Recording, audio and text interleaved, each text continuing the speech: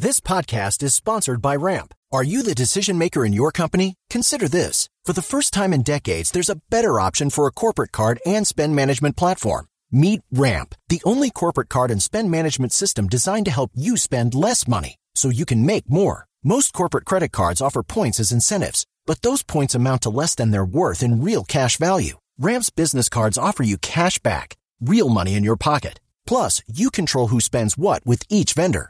And Ramp's software collects and verifies receipts automatically, which means you'll stop wasteful spending and close your books in hours instead of days. Businesses that use Ramp add up to 5% to their bottom line the first year.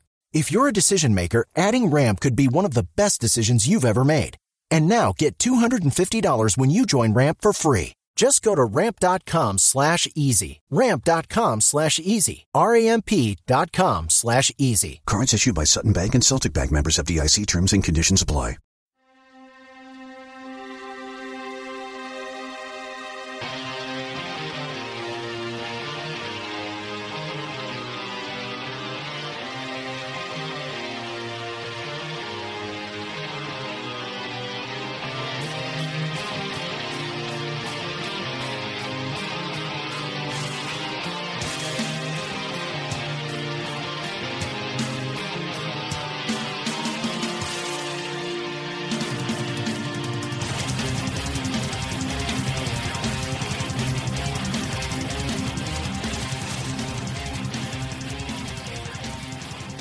Ahoy, Mets fans. Welcome to episode 226 of Amazing Avenue Audio, the official podcast of your SB Nation New York Mets site, Amazing Avenue.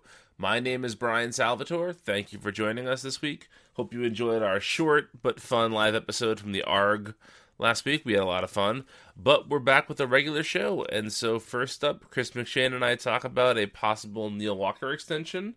More stuff. Here, enjoy. Well, Chris, we are about 10 days into spring training as we record this. Everybody's in the best shape of their lives, obviously. And a couple of small storylines have started to emerge for the Mets this spring.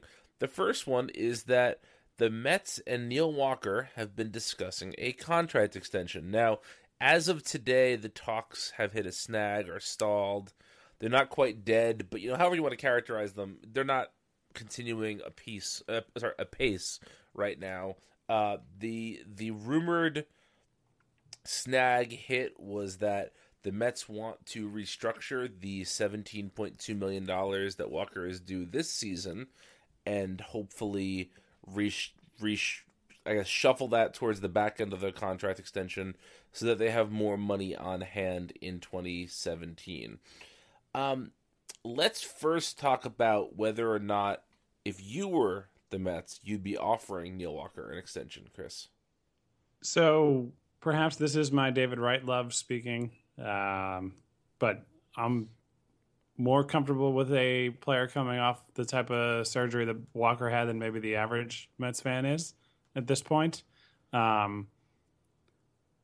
If things had turned out differently last year and, Michael Conforto had been the right fielder consistently, or at least the regular at the major league level, and Jay Bruce weren't brought on board, we might still be thinking, hey, Dilson Herrera's here. The fact that the team gave him up in that deal, I don't know if they would have been thinking the same thing. They might have been, looking to retain Walker for this year no matter what. So all of that said, Herrera is gone. It doesn't sound like he's getting the first crack at the job in Cincinnati either.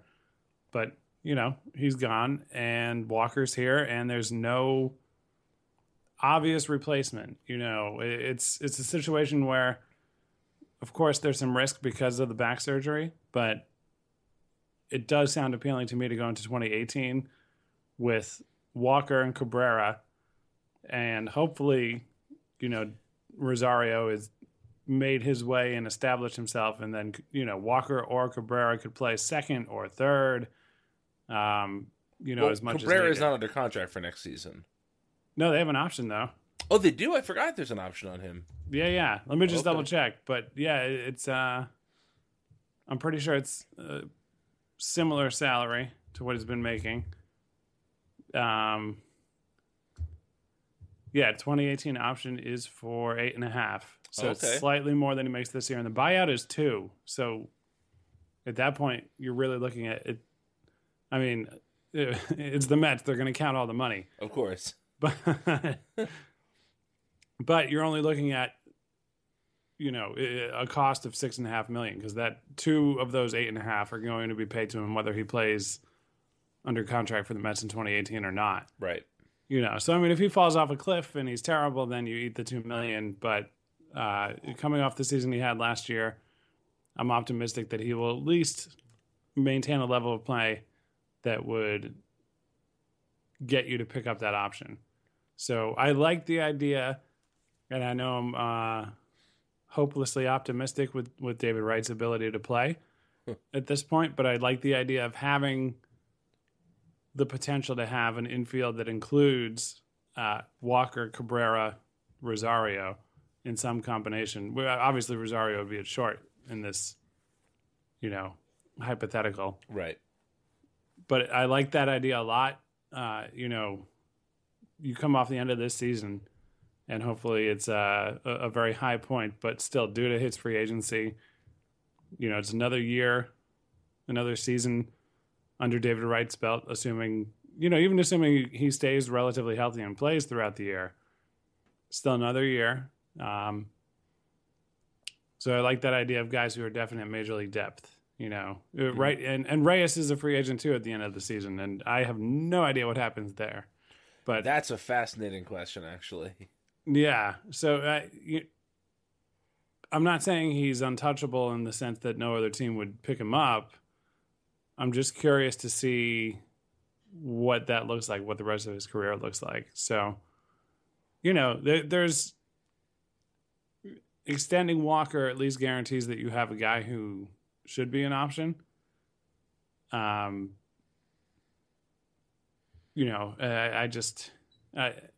not one to think that the back surgery that he had is going to derail his career.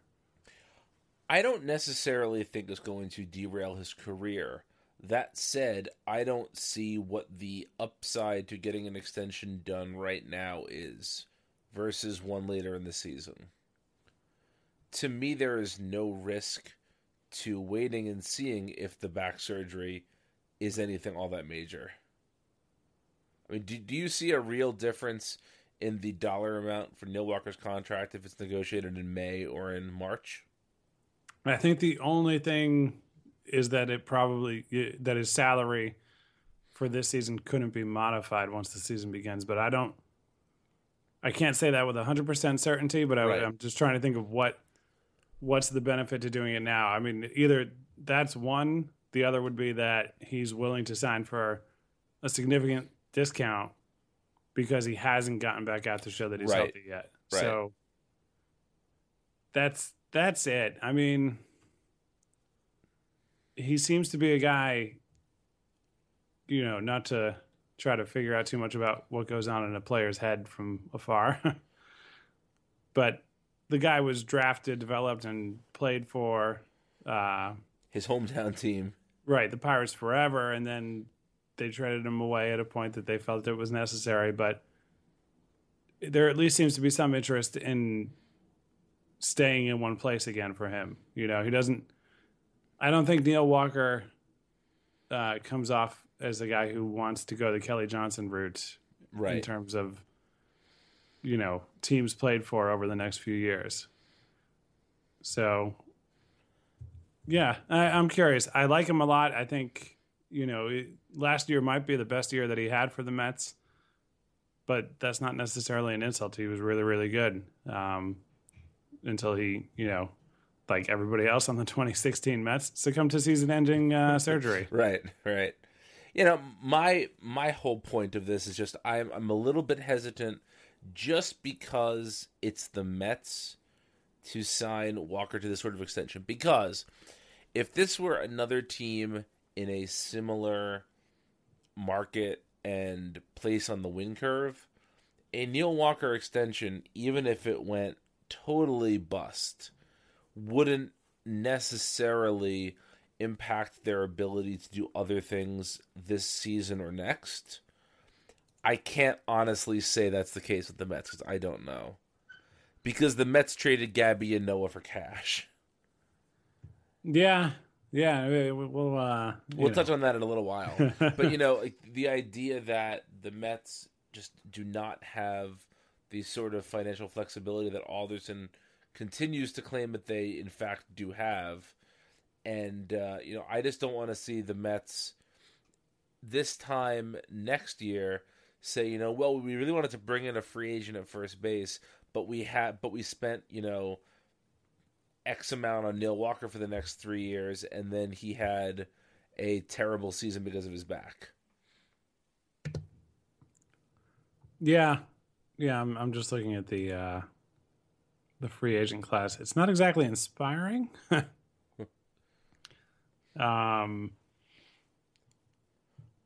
I mean, I sincerely hope that they bring Duda back as long as Duda doesn't have a horrific year this year. It's well documented on this podcast that Lucas Duda is good. And, I want him on the 2018 Mets as long as he's coming reasonably priced and has a Lucas Duda-esque 2017 season. Yeah.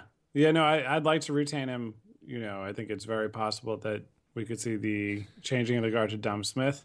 Yep. But given where the team is, as you referenced a few minutes ago, I'd rather have the proven MLB commodity, which if he's himself, he should be again over the course of this season. So, yeah, I agree.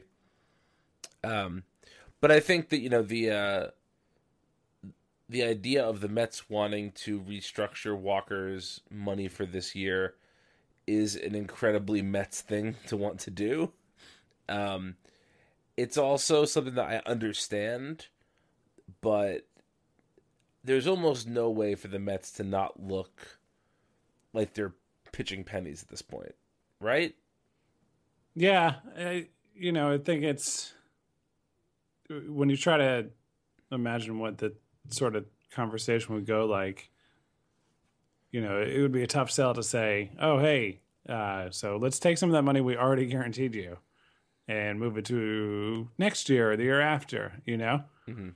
But I imagine they're trying to frame it more as, okay, if you had been on the market, we can look at the kinds of deals that other guys got, even if you look back to Murphy last year or, just what the free agent class looked like this year. I imagine they're trying to sell it in that way, that if you had just been a free agent and turned down the QO, what might you have gotten on the market? Can we agree to that as a 2 or 3 year contract in total? And then if we do it that way, can we, just divvy it up how we would normally do that? So, I mean, to be honest, I don't even think once a guy got a QO, you could go back and change anything about that salary. Right. I will admit I am woefully ignorant with that sort of contract talk, but I'm with you. I thought that was guaranteed money. I guess the argument could be it's guaranteed over a number of years. Right. But I don't know. This is an odd situation. I'm not totally against it. I think if it's a 2-year extension, which is what's been discussed, that means that the Mets have a backup plan for David Wright, kind of for Lucas Duda, and kind of for Wilmer Flores. If Flores doesn't take a step forward this year and you kind of always see him as a perpetual, man on the bench, well, then Walker protects you from that a bit. If Wright only plays 20 games, Walker protects you a bit from that. If Duda walks and Walker has another 30 home run year or near 30 home run year, I think he had 23 at the end of the season while missing the last month. So, if he's hitting 25 home runs or so, that protects you against Duda's walking away a little bit. It does give a nice cushion for the team. My concern with this sort of in the macro sense is just that the Mets have enough infielders right now. They probably have too many infielders. Do they have too many infielders that are better than Neil Walker? No, they don't. But I think the time is going to come for them to invest some money next offseason, and I think it'll be nice to have relatively few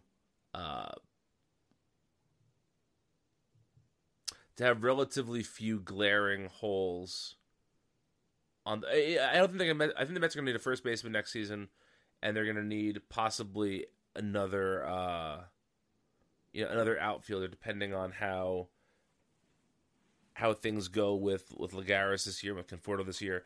I just don't know if I want to necessarily spend a large portion of a not so large budget on another middle infielder. Right. Yeah. Yeah. It's if the bargain's good enough. I mean, I'm on board with a Walker extension generally, and if the bargain's good enough, then that makes it all the more tempting. But 1 or 2 months into this season, even, you should have a pretty decent idea, Yeah. It is interesting that they seem much more comfortable with Walker's return and recovery than Duda's. Yeah. They're the same age. Obviously everybody's different and every surgery is different. But you've heard some early things about needing to see how often Duda can play, that kind of thing, where, you haven't really heard that with Walker. Right. But maybe that just has to do with a minor leaguer who they're high on, that they think is that one step away, that they can sort of build up the Dom Smith hype and also the letdown of Duda walking and, I don't know, hitting 35 home runs as the DH / first baseman of the Twins. Yeah. Something along those lines. Well, that's the interesting thing here is maybe the desire to keep Walker is a sort of what's what I'm looking for? A covert way of saying that Dom Smith's not going to be the power hitter that a first baseman should possibly be. Ah, yes. See, it all comes back to Dom Smith. Yeah. That is the point, right? That is the point. And if you have email questions about Dom Smith, you can always email us at podcast@amazingavenueaudio.com. And we have 3 emails we're going to touch on this week. First one's from our friend Brad. Brad says, I'm having a little trouble with the Met thought process for dealing Ynoa for cash. Please comment. Well, if you heard the live show from last week, we talked about this a little bit, but I think there's 2 things to talk about here. The first is that the Mets are in worse financial shape than they want you to think, because that's the only reason I can think of for really trading Ynoa. And the second thing is that the Mets don't see Ynoa as a player with as high an upside as perhaps some of the Amazing Avenue staffers would like to believe. Is there a third option here? I mean, if I'm trying to find a explanation, I would say maybe that's just of the group of Mets pitchers who were on the bubble to be removed from the 40-man roster. That was the one that the Orioles liked best. And that's what made it happen, Just looking back at it, I think it's entirely possible that, it might never turn into a significant major league pitcher. And that's not just, I think that's something that even his supporters on our side have said along the way. But I at least understand why people were questioning why Montero is still around and he's not, Right. And I'm just looking back a little bit here, seeing, looking back at the top 25 write-up of Greg had jumped off the bandwagon, as he put it, before last season. Or before this season. The lists all start to blend together. I know. Over the years. But he had kind of given it up on him. Lucas was I think, encouraged by the uptick in strikeouts when he was in the major leagues, and then Steve had kind of, not changed it much from a so-so opinion of him. So, yeah, it's, I don't know. Those back end of the roster decisions, I think sometimes are easy to read into. Absolutely. And in the end, probably don't matter that much.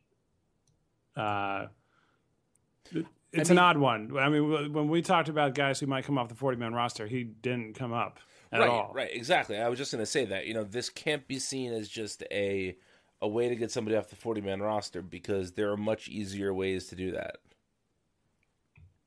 And ways that don't mortgage any bit of your future, let alone a guy who, some people whose opinions I trust, as recently as a couple of months ago, were saying that this guy had, potential to be at least an average, if not above average, major league pitcher. You don't just give that up for a little bit shy of $1 million. You just don't do it. Yeah. I mean, I guess the one thing that you could say is that the Mets had reached a conclusion that he was not going to be good enough to help them. That's an optimistic way of viewing it. But no, they would have had to reach that conclusion, right? I mean, otherwise it doesn't make any sense. I mean, unless they were that in need of $1 million or $850,000, whatever it's going to wind up being in the long run. And that seems unrealistic to me. Yeah, but I mean, they may be wrong in making that conclusion. But I think and hope at some point they said, nobody's going to see why, but we think there's more value to this organization in Rafael Montero or Sean Gilmartin.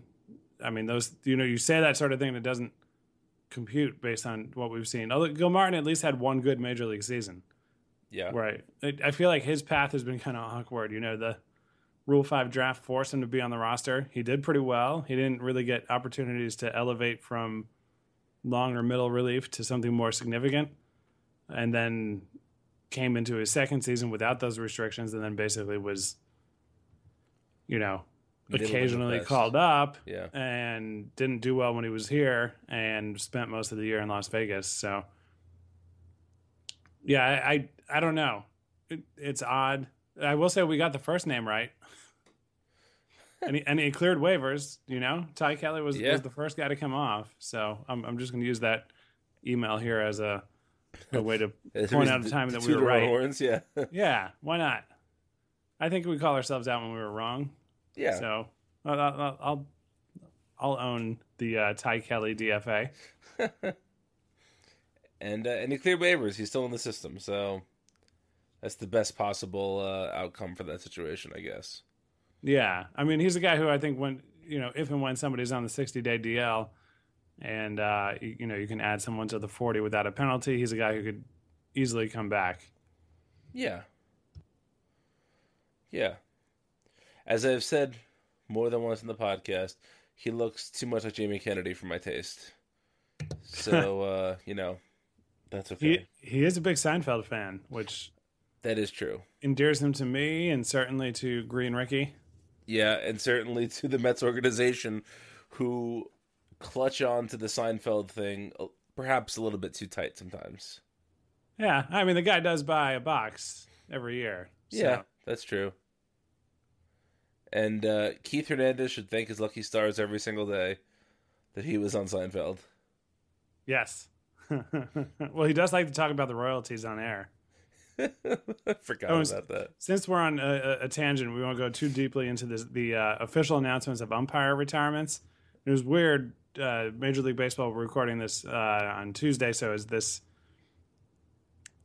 day has happened, they had announced the official retirements of a few Bach and Bob Davidson, Jim Joyce, Tim Welke, and there was a fourth umpire. And I think there had been reports of a couple of those guys along the way over the course of the last year, but the league announced and made it official. Right.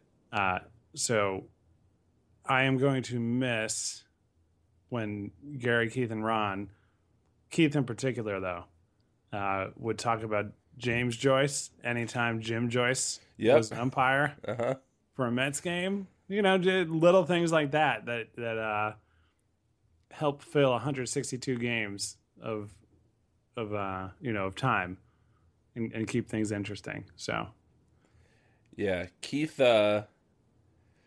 always good for an esoteric reference here or there. Yeah, and he's not a fan of Joyce. No, the writer. Right.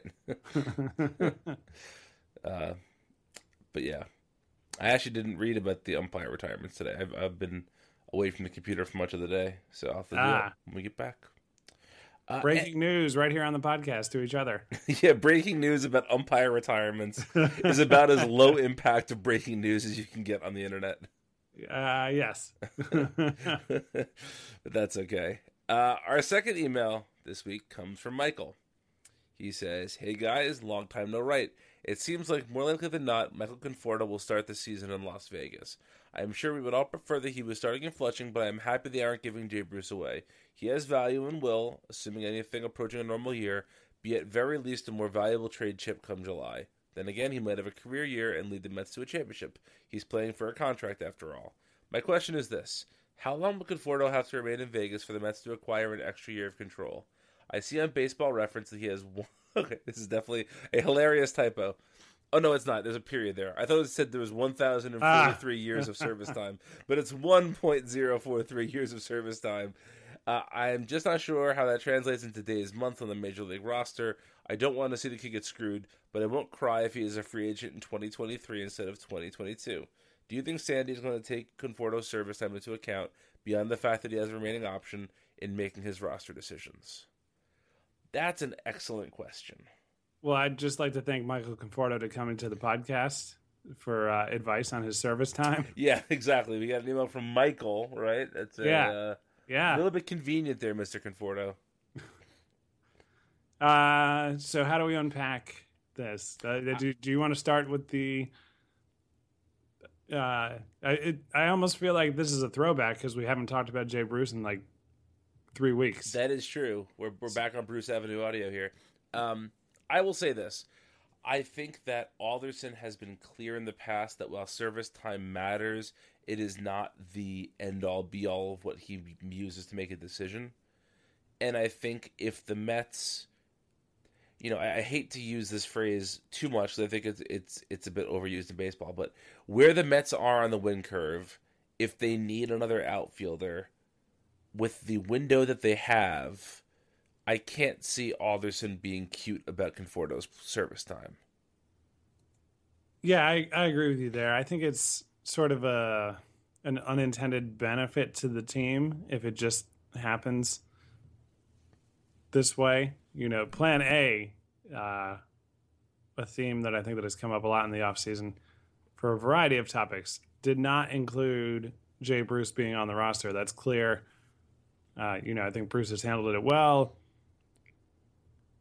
It's an awkward situation, but I think once you get into actually playing games, even spring training games, and then certainly the real ones, that kind of thing might fade away. I don't buy too much into playing for a contract. I think generally speaking, that's something that gets a little overhyped. Mm-hmm. I agree with that.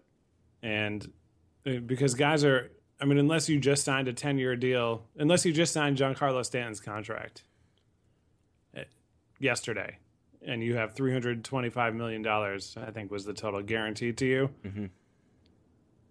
Most players are still playing for future earnings, no matter where they are in their careers. So I think that gets overblown a little bit in general, and I think there have been some people who have looked into it over the years and essentially found that there isn't really a boost for that. I think Jay Bruce's defense might not be any better than what it was rated at coming in, but his offense should absolutely be better than it was as a Met and that doesn't even need to be amazing, but it was really, really bad. He was on one of the Mets hot stove shows this week, and he said, pretty much flat out, look, I'm not going to make any excuses. I played poorly with most of my time in New York, and I'm better than that. And I think that is a bigger motivator than playing for a contract. I think that, Major League players have a fair amount of ego, as they should. They are the best at what they do in the entire world. And I could see Bruce wanting to prove that he's better than the guy who couldn't be traded for a bag of balls this offseason. Yeah. You'd be hard-pressed to find a professional athlete who is not competitive. Right, exactly. It's sort of the name of the game, Yeah. So, to go back to Michael's question here, I don't think Alderson is going to hinder the 2017 team at the benefit of having an extra year of service time for Conforto. That said, I think that if somebody hits the 15-day DL, or I guess now it's the 10-day DL, right? Yeah, that is. I have to get used to saying that. If Cespedes hits the 10-day DL on April 5th, God forbid that happens, but if that were to happen, I don't know if Conforto would be the first one up.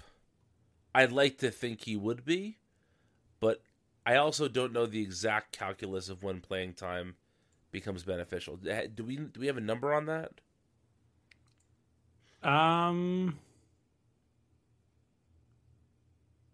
No.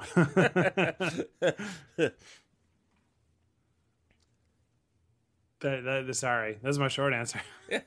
Yeah, but what I'm saying is that if, I think if it's come June and somebody's going to be out, or even come April and somebody's going to be out for a substantial period of time, you're going to see Conforto come back up.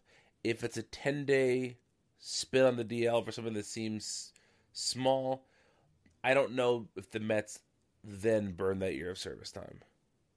Yeah, I will say, if you're looking for a silver lining of Conforto possibly playing in Las Vegas, he might provide a nice barometer, so to speak, of what Dom Smith is doing there. Right? Because Las Vegas and the Pacific Coast League are very hitter-friendly. Right. It might be tough to contextualize things. So if Smith has hit 25 home runs in that environment in August, but Conforto's hit 60, I don't know. It at least might give some context to it. I'm sure if he's in AAA, Conforto is going to be destroying the ball. Yeah. And, that doesn't necessarily mean that he will come up and be the 2015 version of himself or the April 2016 version of himself, but I'm sure it'll go well. I think there's at least I don't want to make an excuse for a team to dock a player's service time, but there's a baseball argument to be made for the guy playing every day. They cited some of Wally Backman's tendencies on his way out of the organization in terms of how he deployed guys like Conforto and Brandon Nimmo.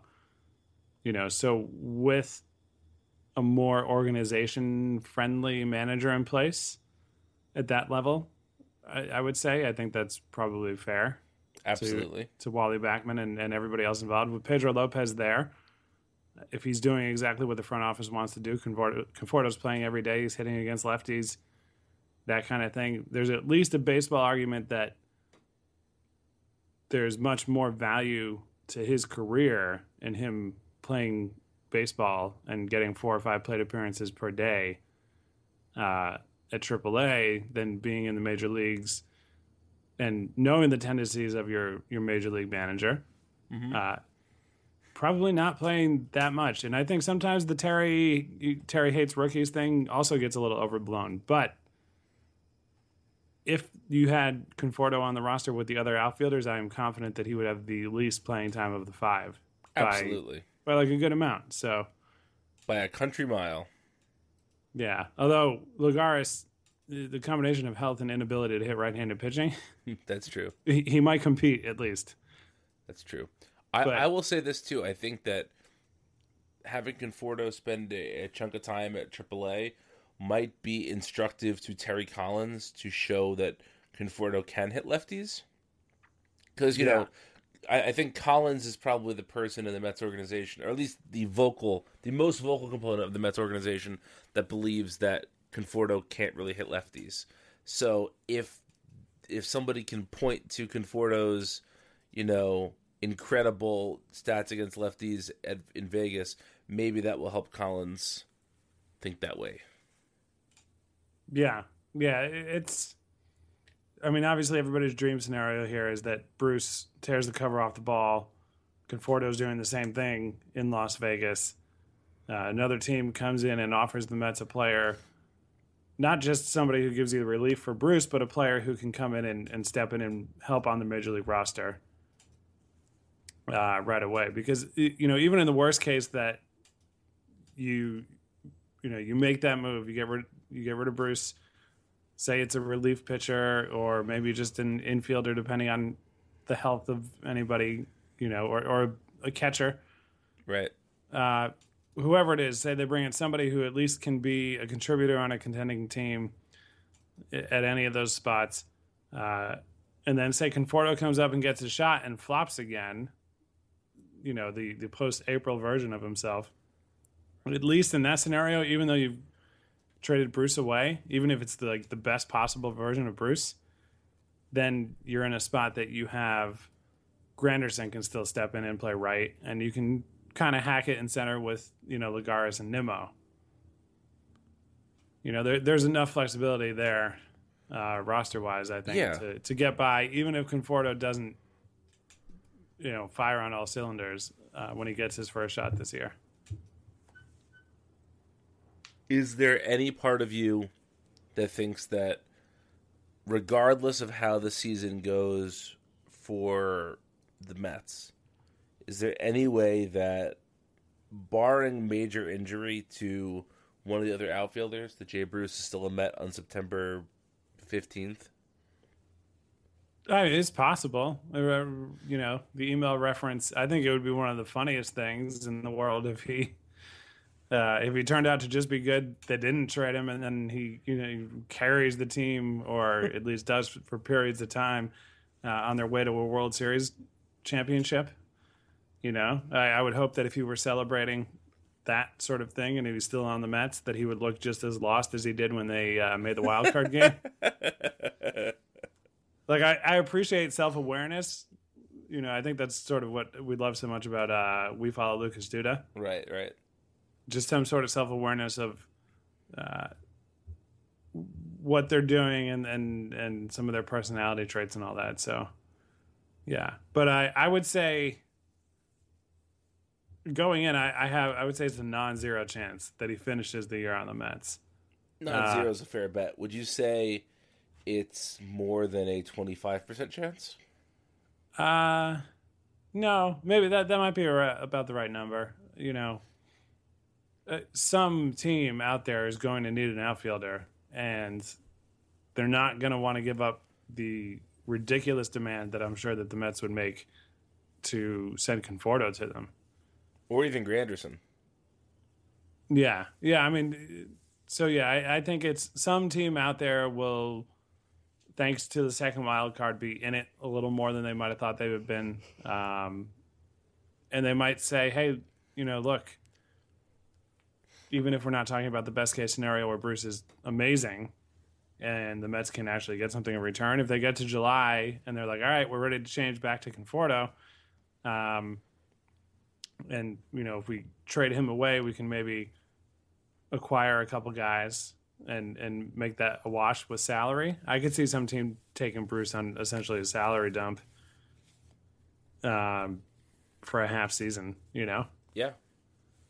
There have certainly been less valuable players traded for a salary dump at half season. Yeah. And I mean, particularly, I think American League, so you can negate the defensive aspect of it. And, you know, he has legitimate left-handed power. Even in his struggles with the Mets, I know a flurry of the home runs came late, but he did still hit 8 of them in 2 months. All right, our last email of the night comes from an unnamed email sender. He says, "Hey guys, what's up? I was wondering, with Reed being named the closer in absence of Familia, do you see a scenario where Terry Collins leaves Reed as a closer if he's lights out, or when Familia comes back, is the job, no matter what Reed does during his suspension, his?" I think that, well, this is a tricky situation. If this was any other injury situation, like for instance, if Familia, had a broken finger and was going to miss the first 30 games, I think at that point there's sort of this unspoken agreement in baseball that the starter gets their job back, at least to start. It's theirs to lose then. But I think because Familia is being suspended for domestic violence, because baseball is trying to crack down on domestic violence, and I think because the Mets have to be hyper aware that they now have 2 players on their active 25-man roster for whom domestic violence has been an issue in the last 2 years, I could see Familia being not necessarily thrown back into the closer's role. I think it's unlikely that he is not the closer if he's healthy and playing, but I could see it. I'm going to put it right at the Jay Bruce 25%. What about you, Chris? Yeah, the only thing I can think of that might factor in, aside from those things, and they might, they very well might, is just the whole, service time. Familia's up for his final year of arbitration next year, and we saw over the course of the last few days sort of the ugly fallout from the Yankees arbitration case with Dellin Betances, and the difference between a guy who has saves to his name and who doesn't, since the arbitration process is unevolved in terms of what's valuable to a major league bullpen. So that, to me, I think of that, but I also don't know how much difference you can make in saving money on Familia in arbitration when he's already had a good track record of it. Even if he didn't have a high saves total this year, I imagine he would still be able to draw upon, the fact that he had done it before and done it very well. So yeah, I would say the job is probably his, if only because there's not that much benefit to them financially next year in suppressing his saves total. Right. From a baseball perspective, it's not a big deal that, those 2 guys, as good as they've been as Mets, there's not really a huge difference between one of them being the 8th inning guy and 9th inning guy. Right. Obviously we, I think generally subscribe to the idea that you maybe want to abandon marrying or saves in terms of in-game decisions on what to do with your bullpen. But yeah, I imagine it basically looks like the bullpen looked at the end of last season whenever Familia is a part of it. I agree. All right, the last thing I want to talk about, we should probably be quick about this as we've been chatting for a long time, is earlier last week, Zach Wheeler had some discomfort in his throwing elbow during his bullpen session, and luckily there was no structural damage, and he appears to be feeling better now. But it has sort of put into question the idea of the 5th starter for the Mets, both the start of the season and throughout the season, and just more pressing and more importantly for this career, what do you think the future for Zach Wheeler is? What do you think the chances are that he gets through this season healthy? We've been told that he has probably a low 100s innings limit. So, do you think that there's a reasonable chance that Wheeler hits that cap? Do you think that they put him in the bullpen? Is he the 5th starter? I'm asking a lot of questions, Chris, but you understand what I'm saying. What's your feeling on Wheeler right now? Well, going into the beginning of the season, Gazelman would be my top choice for 5th starter. Agreed. So that's one aspect of it. Another one is I would take the under on, let's just say, 100 innings for Wheeler. I like him. I thought there was promise there. He was pretty good. Not great, but pretty good in his time that he was in the major leagues. And that's not something to sneeze at. It's not easy to be a pretty good major league starting pitcher. But between that track record, the fact that he's missed 2 years entirely, I'm sort of at a point where I'll believe it when I see it in terms of him being in a major league game, and then take it from there. So, he didn't want to be traded away. He wanted to be a part of this back when he was almost traded. And, at that point, he was only 6 months or less removed from his surgery. I'm trying to think. He had the surgery. It was probably, it was less than 6 months. It was 4 or 5. So I respect all of that, but I just don't. If he's healthy, I could be optimistic, I think, about a return to form and then maybe an improvement upon what he had done. Not necessarily this year, but as he comes back, I could get back into that, oh, hey, Zach Wheeler might turn the corner mode that we were in over the last few months of 2014 when he was really, really good. But yeah, it's just not everybody comes back from Tommy John. And I think that's something that we kind of take for granted sometimes, rooting for a team where a bunch of guys have had it. And for the most part, they've come back. And, some of them did it before we ever saw them as major league players. Obviously Matt Harvey did it in front of us, but we've been spoiled with guys who have excelled at the major league level, despite having that in their past. And I hope Wheeler is able to do that. I just think there's at least some chance that he's not as fortunate as those other guys have been. Yeah, that's a very fair assessment. I think Wheeler has said he would rather start than be in the bullpen, but he'll do what the Mets want. I think starting him in the bullpen, working him, and I'm usually not a fan of working a starter in the bullpen to start a season, but I think with Wheeler, there's so much unknown there. There's not just the unknown of what kind of pitcher he really is, because we did see we probably saw 4 different types of Wheeler over the course of his couple of years of playing time. Right. We saw the guy who threw seemingly 400 pitches a game because people kept fouling them off. We saw dominance. We saw lack of control. So to get some sort of idea of who he is, the bullpen is useful. It also gives Gazelman a chance to prove if he is the real deal, which I certainly think he is, but I know there are people out there who are less confident in that, and that's fine. But it gives that opportunity, and it gives the opportunity for Wheeler to not only prove what kind of pitcher he is, but to prove he's healthy, because that has been so hard for him lately. Yeah.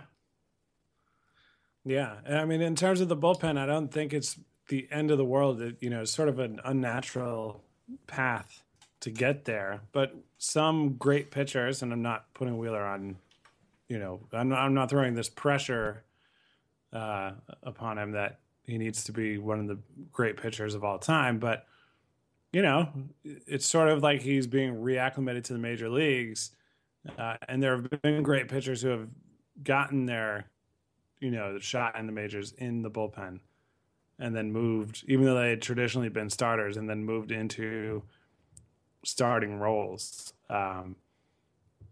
So I understand his point about, once guys move there, they usually stay there, especially if they're effective. But I think at this point, having a successful major league career for him would be, from here on out, would be a very positive outcome.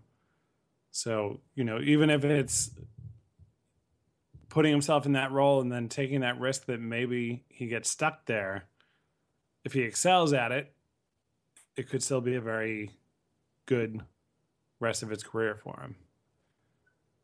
Yeah, getting stuck in the bullpen is a bit of a bit of a misnomer. Guys make a lot of money, guys have good careers out of the bullpen, and you hope that he could have both those things. Yeah. All right. Well, we'll be back next week for another episode. And spoiler alert, guys will still be in the best shape of their lives.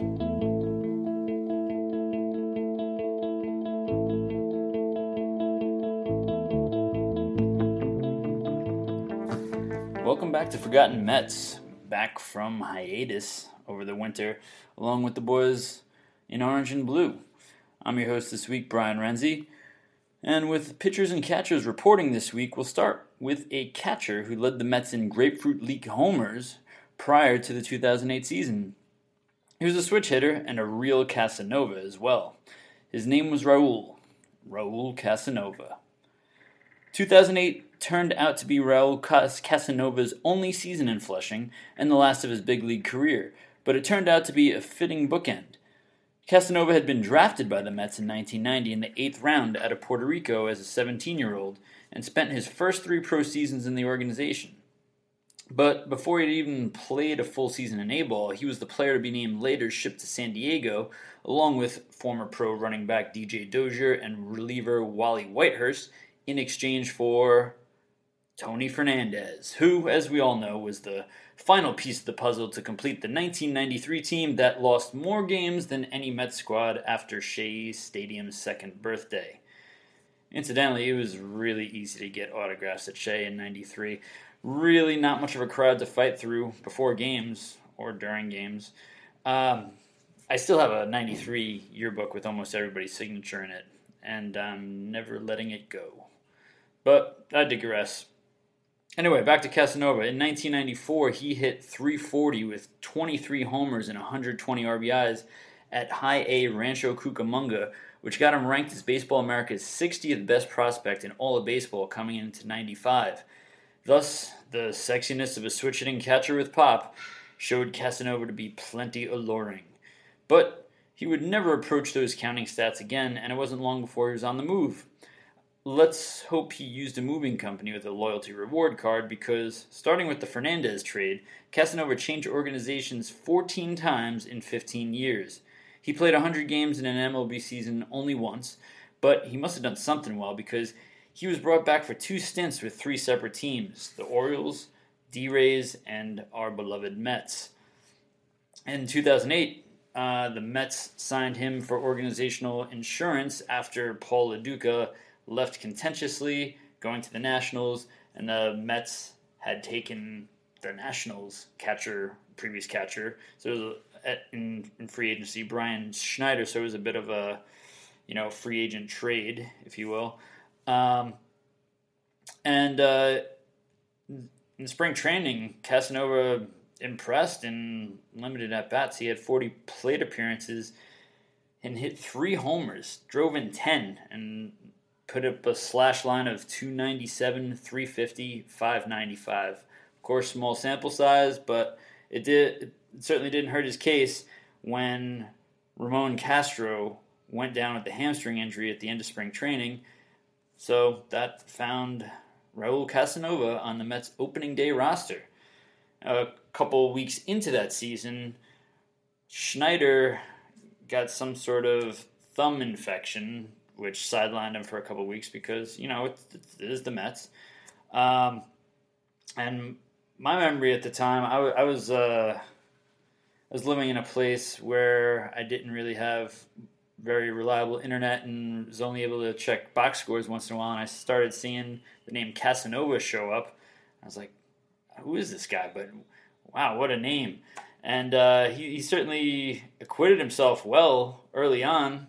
He made 10 starts between late April and early May, and he picked up 4 multi-hit games, including a 3-hit performance which featured his only homer as a Met, coming off John Smoltz and helping to propel the Amazons to victory over the Braves on the last Sunday in April. He hung around until the first week of June as the backup, when unfortunately his father passed away and he left the team for a few days.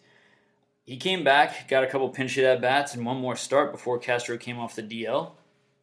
At that point, though, Casanova was sent back to New Orleans, never to return.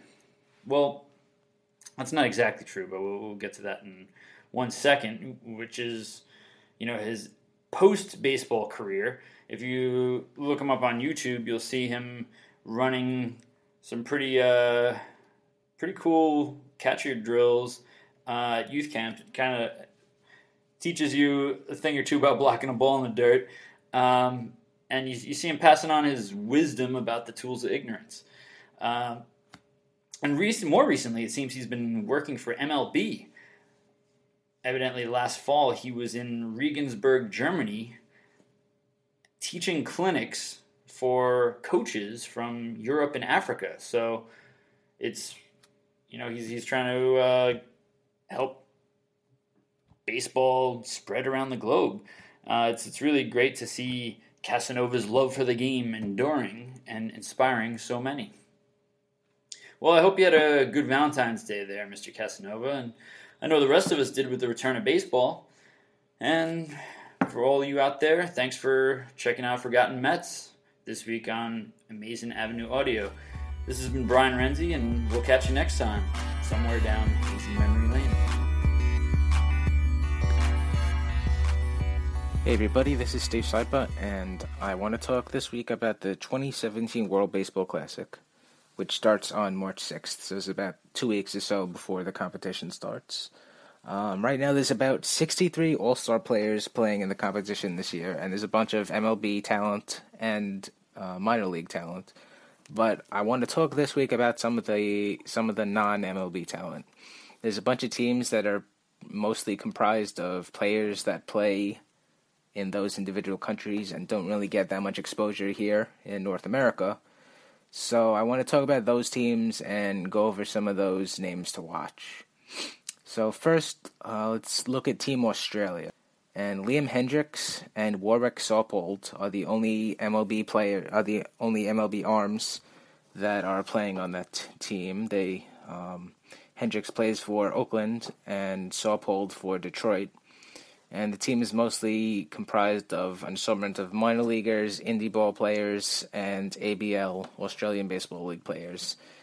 There's not really a lot of frontline talent on that team, but there's a lot of kind of gritty talent, guys that, veterans of the game or still in on their late 20s, early 30s that are playing baseball in the minors or in independent leagues across the world, and they really just love baseball and want to, pursue it as their career, even though they're older. So their top hitters are Luke Hughes, Mike Walker, and Tim Kennelly, who are the three top ABL hitters, and they really don't have any top pitching to speak of. So their hitters are going to really have to pick up some of the slack there. But they do have one kind of minor advantage, I would say, in that the ABL season just ended. So a lot of those players have the slight advantage of being live ball ready, and the pitchers are stretched out right out of the gate. So, that could make a difference. Next, I want to look at Team Taiwan. The CPBL, which is the Chinese Professional Baseball League, is not recognized as the governing body of baseball in Taiwan. The Chinese Taipei Baseball Association is. The two groups, the CPBL and the CTBA, supported two different managers to head Team Taiwan, and in the end, the Chinese Taipei Baseball Association won and had the manager they backed appointed the manager of Team Taiwan, since they are officially recognized as the group that's in charge of Taiwanese baseball by the Taiwanese government and by international organizations like the Olympics and the World Baseball Classic itself. So, as a result, the CPBL is protesting the event to show that they're the ones that really call the shots, and one entire team, the Flamingo Monkeys, has refused to allow any of their players to play on the World Baseball Classic team. So that means that a lot of top talent in Taiwan is not going to be playing in the competition this year. Wang Po-jung, who is the Rookie of the Year and set the record for most hits in a season, and arguably is the best player on the island, is not going to be playing for Team Taiwan. And then making things worse, they named a few veterans to their team in the preliminary rosters. Guys like Chien-Ming Wang, the former Yankee, Chien-Fu Yang, and Wei Chung Wang. But publicly, all those guys have said that they don't want to play, and as a result, they're unlikely to actually attend the event. So, on top of that, Taiwan is playing down a few roster spots. So, there's a couple of bright spots on Team Taiwan. Chao Ching Jiang and Ping Hui Shen are two guys to keep an eye on. They both throw in the low to mid-90s, and they're both minor leaguers in the Cleveland system. And Kuo Hua Lo, who was just released from the Twins, also is a guy that hits the mid-90s. So they have a few arms that, could stymie, major league hitters. They have a few other guys that were former MLB talents. Fu Ni, who's a left-handed pitcher. Chin Lung Hu, who many Mets fans should recognize. Shea Swan Lin, who's an outfielder. Chi Shen Chang, who's a third baseman. Young Chi Chen, who's also a third baseman. And Hung Wen Chen, who's a right-handed pitcher. And they also have a couple of domestic players who could have an impact. There's Yi Chuan Lin, who is a 3-time MVP in the CPBL. There is Chi Shen Lin, who just had a 30-30 season in 2015 and was the MVP. There's Chi Hung Soo, who is the Rookie of the Year in 2015. There's Chi Hao Chang, who is an excellent fielder, one of the best in Taiwan. There is Huang Cheng Lai, who is a current setup man for the EDA Rhinos. Well, former EDA Rhinos. They're now currently the Fubon Guardians. But he's the setup man, and then there's Shen Xing Huang, who is their current closer. So they have a couple of guys that are not going to make fools of themselves. Next, we'll look at Team Korea, and they have not that much quality pitching, so the bullpen is going to have to pick up some of that slack. They have a pair of left-hand starters. There's Hyun Jung Yang, who is a left-handed pitcher for the Kia Tigers, and he was posted a few years ago, and I wrote about him on Amazing Avenue. So I'll just plug myself, and you can go look up his scouting report there. And there's their other left-handed pitcher is Woo Chen Cha, who is a left-handed pitcher for the LG Twins. He sits in the high 80s to low 90s, features a solid slider and a changeup. Fortunately for Team Korea, they have a pair of quality relievers in Sung Hwang Oh and Chang Liam Lim. Both guys are older, though. Oh in his mid-30s and Lim is 40. So the starters and middle relievers are going to have to bridge the gap to them. But they both have pretty good nicknames, with Lim being known as Mr. Zero, and O being the stone-faced Buddha and the final boss, so there's that. But fortunately for them, their team, they have a pretty solid offense. There's a couple of guys who I think can thrive in this competition. There's first baseman / DH Dae-Ho Lee, who re-signed with the Lotte Giants, and is actually now the highest-paid athlete in all of Korea. I know he didn't really have that good of a season in the major leagues last year, with Seattle bouncing up and down the major league system and the minor league system. But he is a legitimate bat. They also have another first baseman, Tae Kyun Kim, who is a veteran playing on the Hanwha Eagles.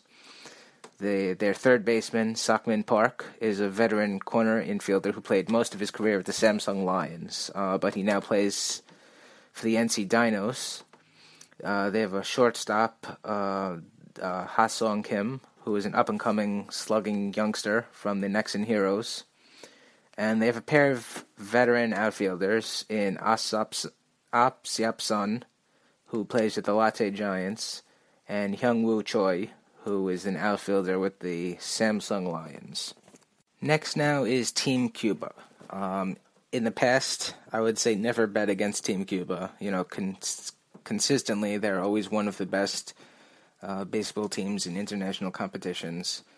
But the last couple of years, as a result of some of those core players getting older and a lot of those talents defecting to other countries and leaving the country, Team Cuba has had a little bit of a talent drain, but they still have a pretty decent team. Let's look at some of their pitchers. There's Freddy Alvarez, who sits in the mid to high 80s with an average slider and excellent command of his pitches. There's right-hander Lazaro Blanco, who statistically is one of the top pitchers over the last couple of years in Cuba. There's right-hander Vladimir Garcia, who was one of the top pitchers a few years ago, but he's kind of regressed because of some hand and shoulder injuries. He used to sit around 90 with his fastball, but now it dips into the mid 80s or so because of those injuries. And his slider was very sharp and could be graded average to above average, but it's lost some of its tight spin, and it's a little bit more slurvy and fringe average as a result. And probably their most intriguing pitcher is a left-handed pitcher, Livan Moniello, who is a little 5'9", 160-pound, 20-year-old lefty. But he sits in the mid to high 80s, and obviously there's a little bit room to add some velocity to because of his size. And he already throws an average curveball, an average slider, and a plus changeup. So there's a guy to keep an eye on. Looking at their offense now, I'll just run down some guys to pay attention to. There's first baseman Guillermo Aviles, who is a kind of contact-oriented, converted first baseman. He has some good on-base skills, but he really has fringe power. And they have, to balance that, there's first baseman William Saavedra, who is an older veteran corner infielder with some pop. They have shortstop Jordan Mendule, who is a Gold Glove caliber shortstop, and he has the ability to put up some decent batting averages because of his ability to make contact, but he has really fringe power. Their catcher, probably the primary catcher, is going to be Yosvani Alcaron, who is a power hitting catcher, and backing him up is Frank Morejon, who is really isn't much of a hitter, but he's a defensive-oriented backup. Their third baseman is Yoris Belgracial, who is a veteran with solid speed and good power, but he's a poor fielder, so have to watch out for balls hit to him. In the outfield, they have a couple of intriguing names, and that's really, I think, where most of the talent is on this Team Cuba. There's Roel Santos, who's a contact-oriented slap hitter, who is so defensively, but he really has 80 grade speed. He's probably the fastest guy in Cuba currently. There is Alfredo Despaigne, who is the best player in Cuba, and arguably, I would say, has always been, even with guys like Abreu and Gurriel there. Despaigne hits for average, he hits for power. He's a decent outfielder, better than he looks. He's kind of a little older and a little stocky, but he's decent. And he has about, average to above average arm. There's Victor Mesa Jr., who is the son of Victor Mesa, who is a very, very famous player in Cuban history. And basically, Victor Mesa Jr. is an up-and-coming 5'2" outfielder. And Team Cuba also features another up-and-coming 5'2" outfielder, one Yolki Cespedes, who happens to be Yoenis Cespedes' half-brother. And like his brother, he's a potential 5'2" player. Yolki really hasn't shown the power that his brother has, but he's a good hitter. He's a lot faster than Cespedes. And he has the Cespedes arm, and he also has the Cespedes genetic eyebrows. And last, I'm going to look at Team Japan, Samurai Japan. Unfortunately, Shohei Ohtani is not going to be participating in the 2017 competition because of injury concerns, but we get the next best thing, who is a right-handed pitcher by the name of Shintaro Fujinami. He is, even though they play on different teams, Fujinami plays on the Hanshin Tigers and Ohtani on the Nippon Ham Fighters. But I would say that Fujinami is the DeGrom to Ohtani's Syndergaard. Ohtani is pretty much just as good on the pitching side anyway. Obviously, no pitcher is as good as of a hitter as Ohtani is. But Fujinami is just as good as a pitcher, but he is kind of doesn't get all the media attention that Ohtani does. Much like DeGrom is just as good of a pitcher as Syndergaard, but he obviously does not get as much media attention. So Fujinami sits in the mid-90s with his fastball, and at 6'6", 190 pounds, there's still some room that he could add velocity in the coming years. So when and if he ever comes to America, that mid-90s fastball might be a mid to high 90s fastball, which would be pretty exciting, especially since he complements it with an average to above average slider and an assortment of secondary pitches. He throws a curveball, he throws a changeup, a splitter, a forkball, a shudo pitch. So he has the whole kitchen sink there. Another guy that Samurai Japan has that can be a guy that can be counted on is right-handed pitcher Takahiro Norimoto. He basically replaced Masahiro Tanaka as the ace of the recruiting Golden Eagles. His fastball sits about 89 to 94, and he has three average to above average pitches that go with it: a slider, a splitter, and a changeup. And third ace that Team Japan is going to be running out is Tomo Sugano, who is the ace of the Yomiuri Giants. He used to hit the mid-90s with his fastball, but after a ligament injury a few years ago, he's more low 90s.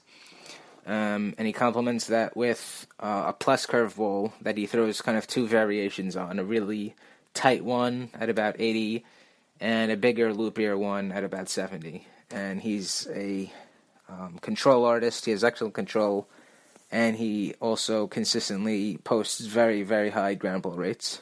So those are the big three when it comes to Team Japan's pitchers.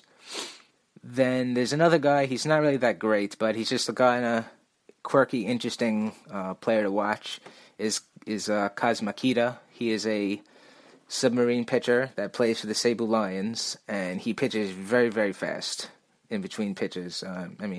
Mark Burley is known to be one of the fastest pitchers in Major League Baseball over the last couple of years. And Makita basically makes Burley look like Jonathan Pavloban, who is one of the slowest in recent years. So looking at their offense, the guy to keep an eye on there is their second baseman, Tetsuo Yamada, who is basically a 22-year-old phenom from the Hiroshima Carp. And he won the 2015 Central League MVP and probably has the most talent in Japan right now among young position players. He hits for average, he hits for power, he has plus speed, and really the only knock against him is that he's a so-so fielder, which is why he went from shortstop to second base. But at second, a lot of his problems are hidden, so, it's mitigated.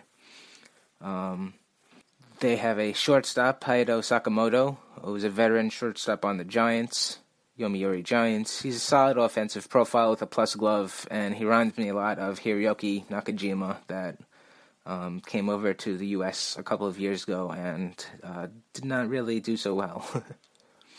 And they have another outfielder, Yoshimoto Tatsugo, who's a slugger from Yokohama Bay Stars, and he led the Central League in home runs this season, and he gets compared a lot to Hideki Matsui. So really on Samurai Japan, Yamada is the guy to keep an eye on. As for any listeners out there that might just happen to be Hiroshima Carp fans, cough, cough, Stuart, congratulations for having such a talented player on your team, and hopefully he stays in Japan and doesn't get posted in the next couple of years. So anyway, those are some players to keep an eye on in the World Baseball Classic. And next week, we can talk a little bit more about the WBC. So, thanks a lot, everybody. Take care. This is Steve Seibler.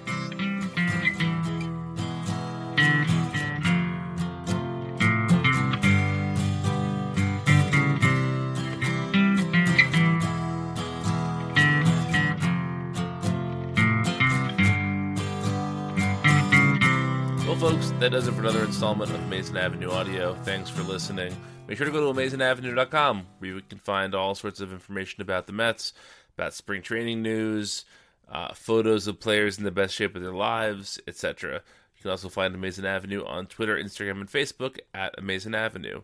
You can find the show at blogtalkradio.com, on iTunes, on Stitcher, on your podcatcher of choice. Please rate, review, and subscribe to it there. And feel free to email us with questions, podcast at amazingavenueaudio.com. You can also follow all of our contributors on Twitter. Chris is at Chris McShane. I am at Brian Needs a Nap.